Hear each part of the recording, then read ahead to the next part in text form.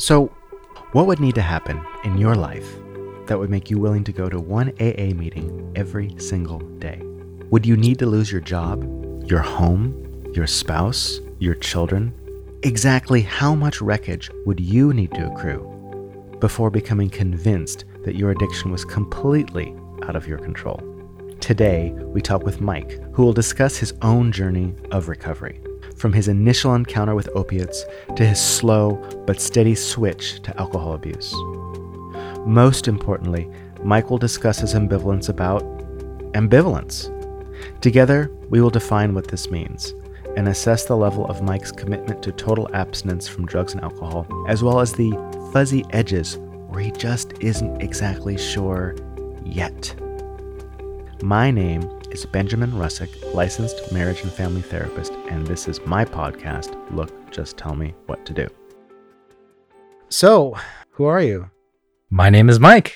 Hi, world, Mike, world. What brings you in today? Why are you sitting on my couch? Well, I am a current patient of yours, and here I am. Here we are, and what are we talking about? No one knows. Doesn't matter. We'll get into it. So, how did we meet? So we met at a facility called Foundations. A few years ago, I had broken my arm, had some major surgery on my elbow, and fell into a pit of despair with some addiction. Mm-hmm. And went to inpatient rehab, got out of that, and found What were you addicted to? I was prescribed a multitude of things, but primarily OxyContin. So your drug dealer was Walgreens. Yeah, quite a convenient one. Mm-hmm. They're the best. They even call you and remind you. Yeah. I knew a woman that would say, "Oh, my dealer called today," but she was referring to Walgreens. They even have an app for it. Do they have an app for it? They'll bring you your drugs to your front door? You know, I wasn't that lazy, but I presume that is a viable method of delivery. No, it works. It works. It's almost as good as using the dark net. Anyway, continue. Yeah. So I was going to outpatient therapy. You were selected as my therapist for group therapy sessions. Mm-hmm. And once I graduated from that, I decided to go seek out therapy on my own. And so kind of took the insurance route of finding a therapist, which actually was about a 6-month waste of time, quite frankly. Yes, because you discovered that insurance in America is really bad. Yeah. And ironically enough, I work in healthcare. So, I have firsthand knowledge that not all therapists are cut from the same cloth. No. And also what happens is that a lot of these therapists are horribly overworked. When you work under the aegis of an insurance company, you have tons of paperwork to do. And it's just a constant struggle. It's a constant uphill, drudgerous, horrible thing. And so a lot of therapists, I don't want to say the best therapists, but I think that therapists who do well would be remiss to be part of an insurance company because it's like getting paid $20 an hour at the end of the day. It's pennies. At any rate, that's another topic. So then what happened? So I finally decided that was not the right trajectory for me. I wasn't growing. And so I reached out to you. I had your card, and then, yeah. And for those of you listening at home, an IOP is like inpatient rehab, but you can go home at night. Yeah. You basically show up, you do groups, you have an individual therapist who you see weekly, kind of it's like a case management / short-term therapy, gets you involved in AA and NA or whatever you need to do. And that was what I was doing with you. Yeah. At the time, my current boss was like, "No, you can't see patients that are at our facility in your private practice." And then at some point, I just decided to stop listening to that. I don't know what changed. I think we changed bosses, and my new boss was like, no big deal. You know, you have to break the rules sometimes. So, well, breaking the rules also helped you. So that's whatever. It is what it is. And so you started working with me, and at that time you were not doing opiates, right? You had stayed clean from opiates? I had stayed clean from opiates. Mm-hmm. Yeah. But the point is that what was my biggest, the thing I warned you about early on, and even when you were still at our IOP, what did I tell you that was very key about cross addiction? Refresh my memory. Well, I said that sometimes when you're addicted to drug A and you stop doing that drug, you switch to drug B. Mm. And you said, "Oh, no, that'll never happen to me. I'll be fine." And I said, "Okay, I said, do you drink? And you said, well, I won't drink while I'm at the IOP. And I said, okay. And then you started drinking and you're like, it's fine. I don't drink that much. And I was like, okay, but just keep an eye on it because that shit will get you. Because over the years, I see people switch substances constantly. I'm convinced that there's some kind of underlying need that drugs and alcohol are serving. A nice concrete example would be a guy. I remember he went to rehab when I was working in inpatient, and he left, graduated, did great. And then he showed back up a good 9 months later in a taxi with all of his bags, and he was roaring drunk, and he looked like he'd gained about 20 pounds in muscle. And I was like, what happened, man? He's like, I got into CrossFit, and CrossFit became his new substance. But the problem is he tore his rotator cuff in CrossFit. And what do you do when you don't have your CrossFit substance? You turn to alcohol, right? So CrossFit became his new substance. That is not to say that just because you do something a lot and love it, that means you're addicted. The definition of addiction is basically boils down to doing something that you really like, even though it's destroying your life, and you keep doing it with full knowledge that it's destroying your life. That's addiction in a nutshell. So I said, Mike, maybe you shouldn't drink. And you said, I don't know. I said, okay, well, at least it's not opiates, right? And so we kind of went back and forth a bit. And my whole thing is to kind of do wait and see with patients, because it's not my business to tell you how to live your life. I mean, it kind of is, but it also kind of isn't. And so what happened then? Well, what I remember quite vividly is you made the recommendation for me to give myself a 6-month window of abstaining from everything. Mm-hmm. And I remember that inflection point. And I remember that because I've never really had a male figure that I respected tell me, hey, do this for 6 months and see if you can hit that goal. Right. And so, I heeded your advice and I didn't drink for 6 months or do anything. And life was good, wasn't it? Yeah, life was good. It was interesting because therapy sessions evolved into, I'm not coming to my therapist because my life is in shambles. I can actually talk about things that are interesting, things that are notable and worth fostering and cultivating. And so things were going well. And then what started to happen? Things were going well. And then at that 6-month mark, I was going to go on a trip with my father to Korea. My dad was a Korean War vet, and we were going to travel together as part of this program where the Korean government partially subsidizes veterans and their families. Oh, cool. To go to Seoul and do like a historical tour of the city, the war, and just kind of their path of growth post-war, which was really cool. At that point, I met up, I have some friends in Seoul, and that's, the point where I just started to drink again, very gradually. And so it was at that 6-month mark where Okay. And so the reason we're meeting today is the subject of ambivalence is important because it's about folks who seem to have a substance abuse issue. And that substance abuse, we mean really any substance. It can be food, it can be sex, it can be gambling, it can be whatever it is, right? And they're not really convinced that they have a problem. They're like 70% convinced, or sometimes 40%. And they kind of go back and forth. They're not really sure. One of the great definitions of ambivalence comes out of Europe, actually, where when people have a relapse, they call it a convincer, right? Yeah, I had a convincer. Oh, you had a convincer. How did that go? Because there's this thing that they think they can handle themselves. They think they can do it, and they can't. I'm not saying that no one can, but in my professional experience, I've never met someone who was really addicted to stuff and was able to just manage it. I've never seen it. I've heard rumors. For instance, the reason they use the word convincer is because it's sort of a tacit understanding that nobody's really 100% convinced in a way, though perhaps they are. But that's why they have the idea in the AA, they have the idea of surrender. And the idea of surrender really comes down to like, okay, I'm not in charge of this thing. I give up control. This is clearly a problem. And that's a hard pill to swallow because it's such an ego blow.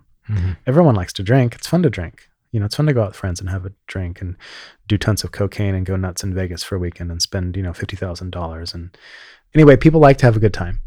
So tell me, since you started drinking, some of the events that happened that kind of shook you a little bit. I think a lot of it tied into, I think holistically, everything ties in together, whether it's stressors from work, relationships, whether they be with, on the dating side of things or relationships through family members, holidays, just, those things that can continue to like snowball. But I think specifically for me, what happened is once COVID hit, everyone's life effectively got flipped upside down. I remember I was in Salt Lake City, Utah, and I was ready to leave to go visit a fairly large client. And then I get an email like a few hours before while lunch is being delivered to this office for me to do a presentation saying that they're shutting their doors across the country. And so went back to the hotel, packed up my stuff, went to the airport, had a couple glasses of wine. And,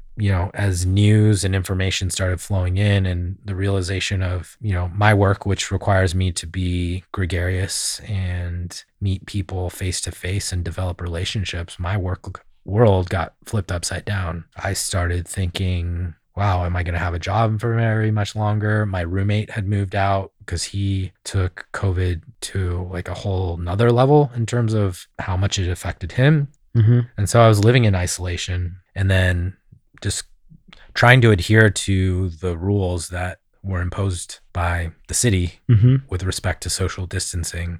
And as a social person, that was really hard. So long story short, I would say that in the early stages of COVID, my best friend became alcohol. Yeah. Tell us about how much you were drinking and what that looked like.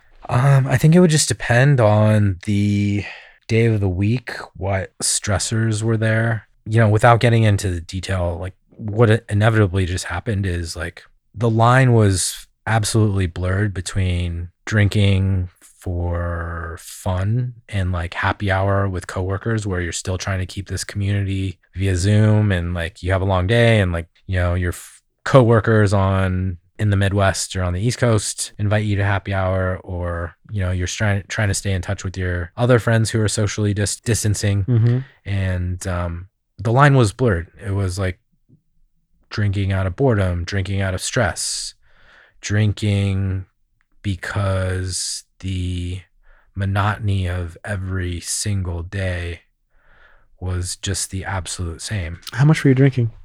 I was drinking like a bottle of wine a day or 2 bottles of wine a day. Just depends. Yeah. I remember once you called me in the morning and you were really, really drunk. You had just woken up and were just slinging wine like 9 a.m. Yeah, there were definitely some super, super dark moments. And during that time, you were not entirely sure that you had a problem.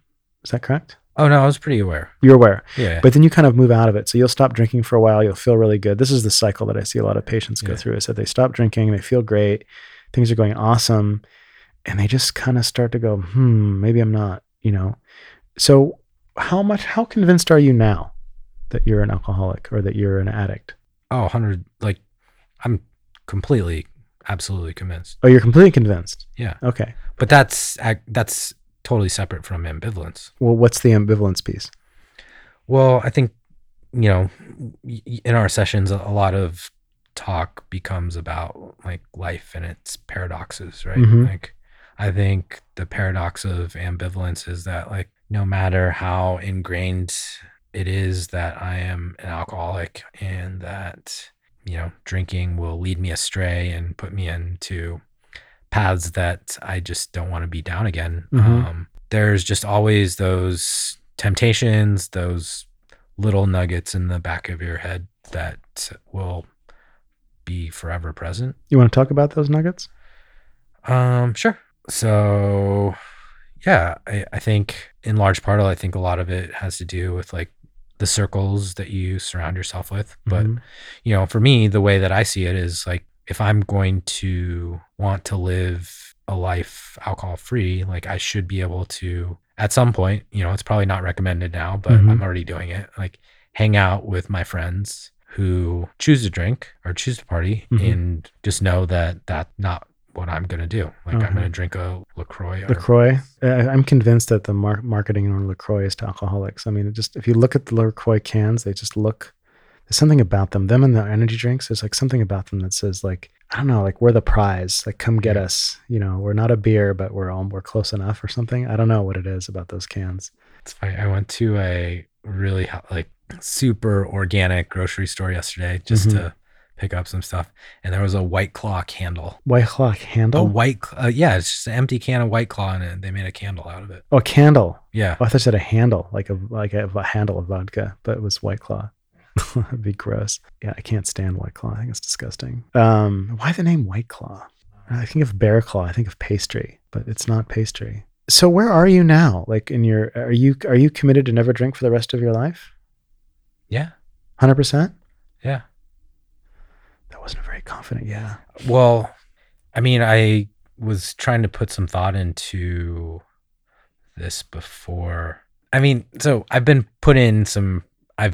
put myself in precarious, I wouldn't say precarious situations, but a few weeks ago I was in Miami visiting friends. Mm-hmm. I decided impromptu to go to Mexico from Miami and work from Mexico for a few weeks. Mm-hmm. Both of those places, historically, I've drank, and I didn't, mm-hmm. but that temptation was there. But mm-hmm.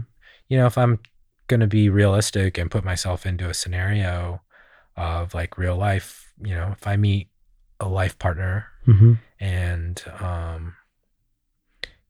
she drinks, or we get married, or something, and there's like a celebratory event, those little things, at this point I want to say that I would say no, and I would have that full support, but mm-hmm. I think I'd be lying if I said that I wouldn't. So I think that's where the ambivalence comes in. Like, I want to say yes, that I'll never drink again. That I'll never drink again, and I don't want to drink again. Yeah, that's different, and that's good. I'm glad we're talking about this. So there's a piece of you that's like, if you meet people that have been in the program for years, and like, I think it was Augustine Burroughs, the writer who wrote Running with Scissors, and he said that nobody gets sober until they want sobriety more than their drug of choice. Like, I was talking to another patient today who was having problems with weight loss, and I said, look, you are not going to lose weight until you want health more than you want the food on your plate. It's just not going to happen. A lot of times what happens is that people who don't lose enough don't become fully convinced. It's actually not that common to meet people in recovery who you can kind of feel are 100%, I'm never touching drugs and alcohol again for as long as I live. It's rare. And usually those people are the ones who've flown very close to the sun. They've lost jobs. They've sometimes died and come back to life, like were resuscitated. They've crashed cars, been in jail, they've been in prison, they've lost jobs, they've, taken off all their clothes and, run through downtown, and I mean, all sorts of stuff, you name it. And it scares them to their core because they've lost so much. They've lost their families. I heard a story about a guy who was sober for 15 years. I never met this guy, but I just heard the story, and he saw a baggie of cocaine on the street in the marina somewhere. And within, I think, 48 hours, he'd lost his girlfriend, his job, and his house. And it was just like, his life exploded. Wow.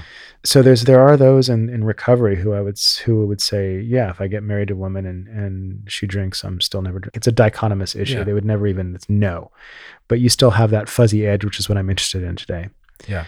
Let's get into that a little bit. Yeah. So I think it's an interesting paradox, right? Like, I've definitely come close to losing things, but luckily you've skirted by. You've done okay. Yeah, I've done okay. And to give you some context, I've had friends that have OD'd in the past few months. I've had friends that have died. I've had friends of friends that have died. I haven't had those moments. I haven't had those things that would be so ingrained in my psyche to really stick it in. What's interesting is we're so quick to forget, because I do remember the last day that I stopped drinking. It was when I was in Dallas visiting my sister. Yeah, it was just like after a week of really stressful work. I hadn't drank for a couple weeks while I was there, and then I just started drinking through the weekend, and then it just like was super dark. Yeah. It's really hard to channel that sentiment again into the future. Or just be like, hey, Mike, remember that day back in May where you were feeling like shit and you weren't functioning very well? And it's hard to really channel that visceralness of it. Because when you lose a lot, it becomes really visceral all the time. The specter of your wreckage is everywhere around you. Right. So it's like, well, should I have lost more? Or like, I'm definitely the type of person that is always looking for solutions. So this is the thing. Everybody has everybody has their bottom. Mm-hmm. My sense is that your bottom, it seemed to be during COVID when you called me up and you were just drunk. You were worried about your job and you were worried about your friends. You were just kind of at your wit's end. I think what helps crystallize it for me is I look at it from a timing perspective, and can call it what you will. The notion of divine intervention may turn off some people, but the series of events that led up to me reconnecting with you was that moment in time when I was over at my sister's. Mm-hmm. And then you calling me after us not having talked for a couple of months, Mm-hmm. you connecting me with my now sponsor. And then 3 days later after that, 2 of my friends overdosed in LA. One of them made it and one of them passed away. I'm sorry to hear that. And, within that, the span of that week, there were just so many signs that said, get your shit together, Mike. Yeah. Yet here you are like, well, if I get married and she's wants to drink and I'll be at my wedding. I remember I heard a story about a woman who, I don't know who she was, but she wanted to drink non-alcoholic champagne at her wedding. And she thought that when she could toast, that she would toast with non-alcoholic champagne. It's like, why would your brain even go in that direction? And so that was her ambivalence. I understand. In other words, logically, it makes sense. I understand why you'd want to do that. We want to participate, but why the hell can't you do it with like apple cider? Why does it have to be non-alcoholic champagne? Why the fuck? Yeah. It sounds like it would taste terrible too. I know, right? I love that apple cider stuff. Yeah, It's that's good. good, man. I could drink Martinelli's. that. But ooh, so yummy. I wonder if they have hard Martinelli's. No, anyway, that's a crime. Can you talk? I'm trying to drill a little bit on this because I think this is really valuable for people, because the reason that I called you in today is that it's these little sort of fuzzy edges where you're not really 100% where the relapse happens. I see it almost as like an infection of consciousness. That there's still this bug in your psyche that says, hey, you can do this, and maybe, I'm not really sure. What happens is that if left unchecked, it can grow. And that's one of the reasons that, I'm a huge fan of AA, is because you go there and you can verbalize your cravings, you can verbalize your ambivalence, you can verbalize these things, and it gets it out. Yeah. And it works it, and it sort of processes it, I guess. Yeah. Well, admittedly, after getting connected with my sponsor, going to Zoom meetings, which is essentially all there is now. Yeah. Those just kind of like lost their luster. I don't know why. I enjoyed meeting the people there. See, that's ambivalence, in my opinion. I'm going to push you a little bit here. Okay. Because if you knew that your life was in danger of ending, like next weekend, you would not have any problem going to a Zoom meeting. You would just go. You would like, absolutely, I'm doing it. Yeah. But the fear of God is not in you. It's just not. And that's why I'm doing this podcast with you today, because there's so many people who are in recovery who don't quite have that really firm, rock solid conviction. Yeah. And that's hard to do. So I don't blame you for it. I'm also speaking to the multitudes out there who are struggling with drinking or doing coke or doing opiates, and they think they've got it under control, and they kind of do for now, until it kind of spins out of control. So I'm speaking to all of those folks as well. What do you think would need to happen for you to go to one meeting every day? That's a good question. Because to your point, I do feel like I'm in sober purgatory right now. I'm almost at 90 days, which for a lot of people is a big milestone. What does that mean, 90 days? 90 days of sobriety. But yeah, I don't know, to be honest, what it would take for me to say, hey, I'm going to commit to going to this meeting at 7 every morning or 8 o'clock every evening. I do hold my commitments to people in my life that are on a similar path and journey. But I guess if we're going to do things by the book, or your recommendations by the book, that's not quite enough, right? Well, it's usually not. Usually what happens is the pattern goes, people are going to meetings, 3 to 5 days a week or more, maybe 7 days a week. They have a sponsor. They have what's called AA commitments. I don't know how you would do AA commitments now. I guess you could still have certain roles, but it's like the person who brings the cookies or the coffee or sets the chairs up or runs the meeting or whatever. Yeah. And those commitments are put in place for the ambivalence piece, because if you don't feel like going to the meeting that day, you will, because you have a commitment. Yeah. I'm not just saying AA. I'm saying any structure in the world that holds you accountable to being clean and sober is healthy. And it's weird because what has changed drastically for me in these past 3 months is I've had this new commitment to eating cleaner, working out more. So I have those commitments, and the only one that's holding me accountable to that is myself. Yeah.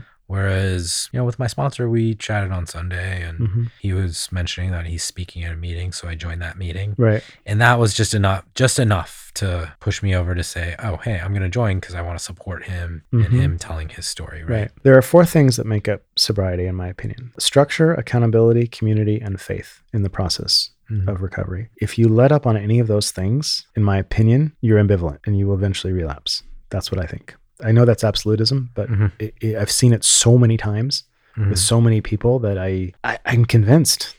I'm convinced. Yeah, it makes sense. And I would say I have 2 of the 4. What 2 do you think you have? I have the first 2. So I've got structure and Accountability. accountability. But do you don't have community? Not community in the sense of sobriety. Okay, so you need to go do that. And Faith in the process. yeah, I think spirituality and faith is definitely something that I've contended with and struggled with. And Yeah. I think I'm finding those newer pathways to that, but it's just not as consistent. So let's go back to the question. What would have to happen for you to be convinced, completely convinced and desperate to never drink again? Well, it certainly wouldn't be me falling flat on my face and relapsing. Mm-hmm. That can't be it. Like No. there's just no way in hell that I'm going to let that happen. Mm-hmm. But I don't know. I still go back to one of the first few sessions that we had where you made that recommendation to me and I took it to heart and I almost took it as like a challenge that I could do it. I like taking things as challenges and internalizing those and putting them in as like a part of my subset of goals. But I think right now, given the circumstances of our way of life, maybe that's just super fluid. If I'm being super honest, I don't have the answer to that. Okay. It's kind of scary, isn't it? Yeah, I think it is because I know how slippery of a slope it is. And I know, if you would have heard the conversation that I had an hour before talking to you, like if something like that had happened to me, that would certainly solidify. Which conversation? I caught up with a friend. I saw this on LinkedIn of all places, a post and a GoFundMe for a friend whose husband had passed away. And immediately I knew that this young man had passed away because he either drank too much or did too much coke or a combination of both. We hadn't caught up in months and I had reached out to her after seeing that LinkedIn post and we caught up about an hour before this and I was just like, I didn't even know where to start with the conversation. Yeah. There's no playbook for that. Nope. And geez, like if something like that happened to me, there's like, she's seeing a sponsor now. Yeah. She's going to AA. Like she's doing the right things, Yeah. but What would it be like if your sponsor overdosed and died? I'd be devastated. But I don't, people keep dying in my life.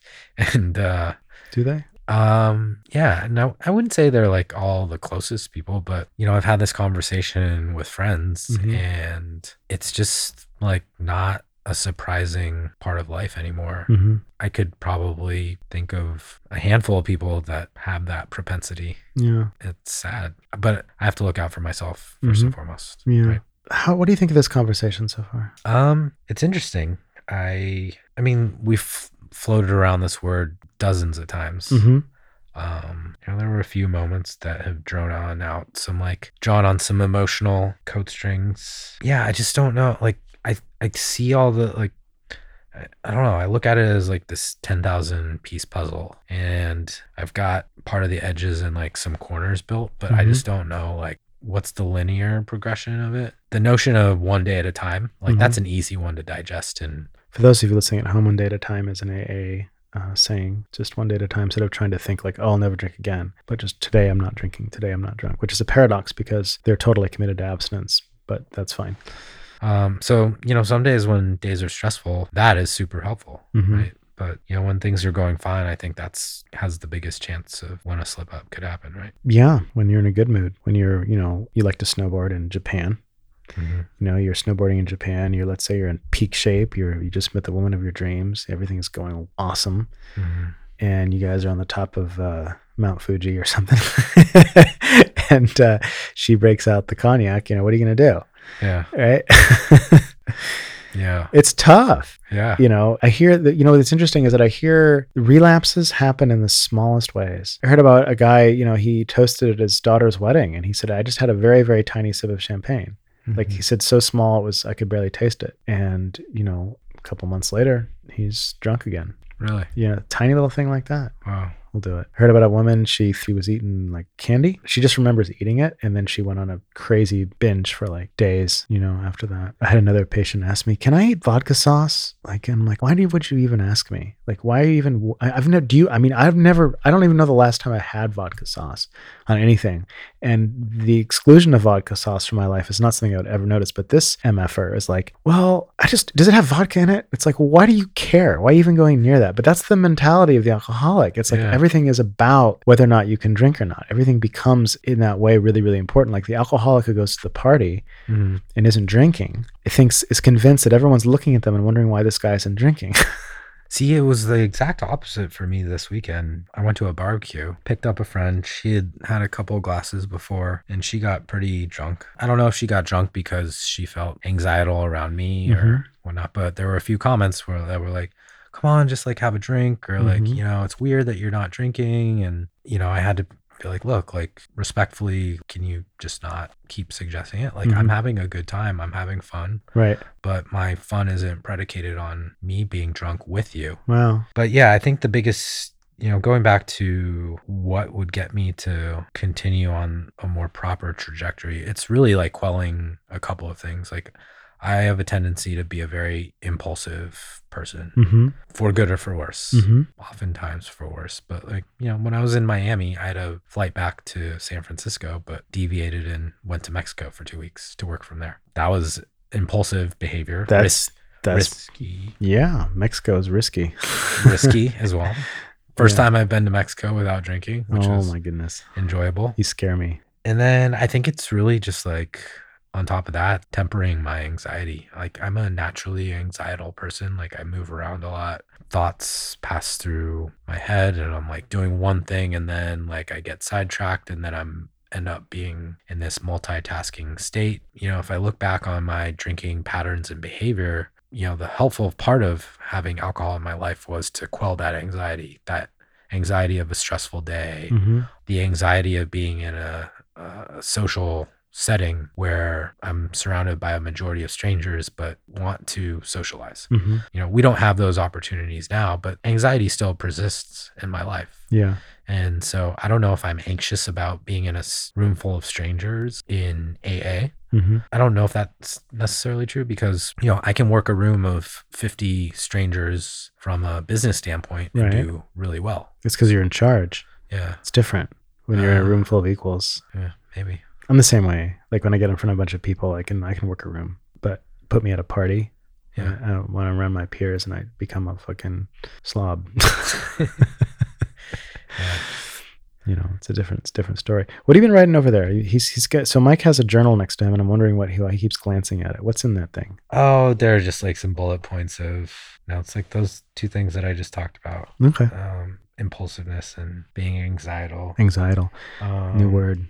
Is that another way of saying anxious? Is it a word? Anxietal? Yeah. I've never heard it before. I'm pretty sure it's anxious, but anxietal is kind of new. It's like anxietal. I'll have to look have to edit that one out.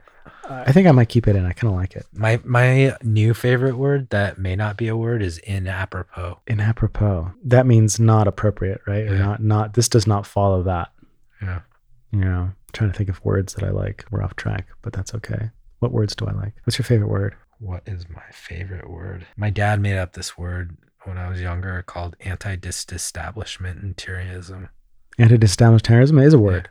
Yeah, it is. It is a word. He didn't make it up. But I always thought it was a made-up word. You thought I don't know what it means. It means the people who are against the people who are against the people. They're like counter protesters, right? So like if I went to Portland, and started like saying nasty things to all the people that were destroying stuff up there, I would be an anti-disestablishmentarianism, and I'd also be probably branded as a. Anyway, I'm not gonna get into that. Yeah. Anyway, so right now, your sobriety is very strong. I mean, even though you've been slipping on meetings, and there's usually a progression, like when people stop going to meetings and it kind of progresses and eventually they end up drinking. How do you see the trajectory of your sobriety over the next couple of years? Can you elaborate on that? Like, Do you see yourself beefing up the amount of meetings you go to? Can you see yourself branching out and meeting people in AA and getting to know those people, going to sober barbecues? Can you see yourself dating somebody and being very firm on, no, I'm not drinking, but you can drink and that's fine? Do you see yourself continuing to bask in the benefits of being sober? Because once again, things have been getting better since you've stopped drinking, right? Sure. And I'm hoping that will eventually, that's another form of convincing. You don't have to just lose stuff. You can also gain stuff. So if it becomes very, very obvious that like, oh, I'm sober and things are going really, really well, that can also tip the scales. Yeah. Thanks for adding color to that. Yeah, I do see a progression here. Mm-hmm. You know, you recall, I was hesitant to AA because of how biblically focused, how didactic, dogmatic, it's pompous, it's not that. Arrogant, God, Christian, Jesus, fuck that. Yep. Yeah. I was like, oh, that's my rationale for getting out of having to do this. That's a great reason, right? And those people are all bad. The whole thing, terrible. Boy, was I short-sighted in thinking that. Just a little bit, but I didn't push it. I mean, one thing that I have thoroughly enjoyed is the fact that people in that community are so willing to give back, and it's such a reciprocal relationship. All those dogmatic, crazy Christians are so nice. Yeah. What's that about? So I would like to be in a position to where I've progressed far enough to where I can actually extend myself and be there for someone that be a sponsor. Help. Yeah. Okay. That'd be awesome. I would love to do that. I would love to be in a community where it's not just the handful of friends that I have now that are sober. I want to maintain my relationships and friendships with my friends that choose to imbibe. But yeah, I just want to, grow for myself. I think there's a lot of things that were packed away in terms of just interpersonal growth as a result of my drinking behavior from high school up until most recently. So I think 1, it's working on myself. 2, it's becoming more involved in a community. 3, it's adhering to, our regular sessions, my conversations with my sponsor, my friends that I'm close with who, know my story, I know theirs, and I'm brutally honest with, just like I am with you. But yeah, and then I think it's just getting out of this, I don't want to make an excuse for COVID, but I am. There's just no substitute for having dialogue with someone that you can actually look in the eye and really feel a connection with. So those are the things that I envision. Okay. Well, you're able to meet your sponsor in person. That's true. Yeah. For those of you listening at home, a sponsor is somebody who walks you through the 12 steps of AA and basically is sort of a kind of a handler. Yeah. in AA. What are you going to do if you relapse? I have not thought about that until now. I know. Welcome to my show. I am going to call you. I'm going to call my family. I will call my sponsor. Okay. And figure it the fuck out. And maybe you'll go to treatment? I want to tell you I'm not going to relapse. I mean, I don't give a fuck what you want to tell me. I'm like, that's just such a foregone conclusion in my mind that that's going to happen. That it is, that you're not going to relapse? Yeah. Okay. I sent myself a video after being an outpatient or inpatient. And I've only seen it twice, but I mean, that was an intense 3 weeks. In that video, I was like, remember this, this, and this. I looked at myself the whole time and I was like, you're never doing that again. Right. And I guess it would be pretty short-sighted of me to say that I never would go back to rehab, but I would consider myself a failure if I did that, because I have so many resources and tools and things available to me. But I do also recognize that as humans, we're flawed, and the easiest minute little thing could trigger that. Yes. But at this point, it's the last thing that I want to think about too. So I guess, are you asking it from the sense of like, do you have a contingency plan in place? Because I mean, I've got a million contingency plans, for everybody. But no, but like for me to have that as a contingency plan, I guess. I mean, we could do that. It depends on how severe the relapse is. It depends on, how much has been lost. It depends on a lot of stuff. Personally, I don't foresee that happening. Great. That's awesome. It's a case-by-case basis. It depends how severe it is. It depends on a lot of things. But it's funny that you're kind of ambivalent about your ambivalence. Like, I'm pretty clear that you have some ambivalence in you. Like, I can see it. I think I can see it in a way that you can't. I don't mean to say, you're not fully accepting the thing. I don't mean to say that. I'm just saying that in my experience, if there was a spectrum of ambivalence, Mhm. let's say 10 being hardcore, never going to drink again, 0 being full blown, I'd say you're maybe a 6.5. I thought I would have gotten a higher score. No than that. way. No way. Talk to your sponsor. Talk to him about his story. And I would say that, that guy is probably like an 8.5. You don't meet 9s very often, and 10s are even rarer. But I'm trying to tell you that it's very, very difficult, in my opinion, to get to a place of absolute clarity about this shit. Is it fair to accept the fact that there will never be clarity around this shit? As long as you don't drink, I don't care what you think. Yeah. I tell a lot of my patients, you have one job, you don't drink. That's it. Anyway, so that's the reason I kind of called you in, is I wanted to needle you a little bit around this issue, and also touch on the subject of cross addiction, which is, you went from opiates to alcohol. And do you have any lasting comments you want to make? No, just, I think if anything that I've taken away from 2020 is don't isolate yourself. There are people out there, whether it's folks that you haven't spoken with in 2 weeks or 2 years. If you are feeling alone, if you feel trapped, if you feel like you are not in the path that is the direction that you want to go in, there are so many resources and avenues of seeking help and getting help. You really can't do it alone. The first part is just like talking to someone. Yeah. Help is out there. And life is so much better when there's clarity around it, and there are pathways to that clarity for everyone. Yeah. Okay. I think we're done. Do you feel complete? Yeah, I feel good. I knew this therapist would say, do you feel complete? I'm like, yeah, I guess I'm complete. No, I can be complete. Yeah. It's a good stopping point. All right. Cool. Thank you for listening. Should you have any questions or wish to be a guest on my podcast, please feel free to contact me at benjaminrussick@gmail.com or go to my website at benjaminrussick.com. And remember, the next time you find that your plate is full, well, consider getting a bigger plate.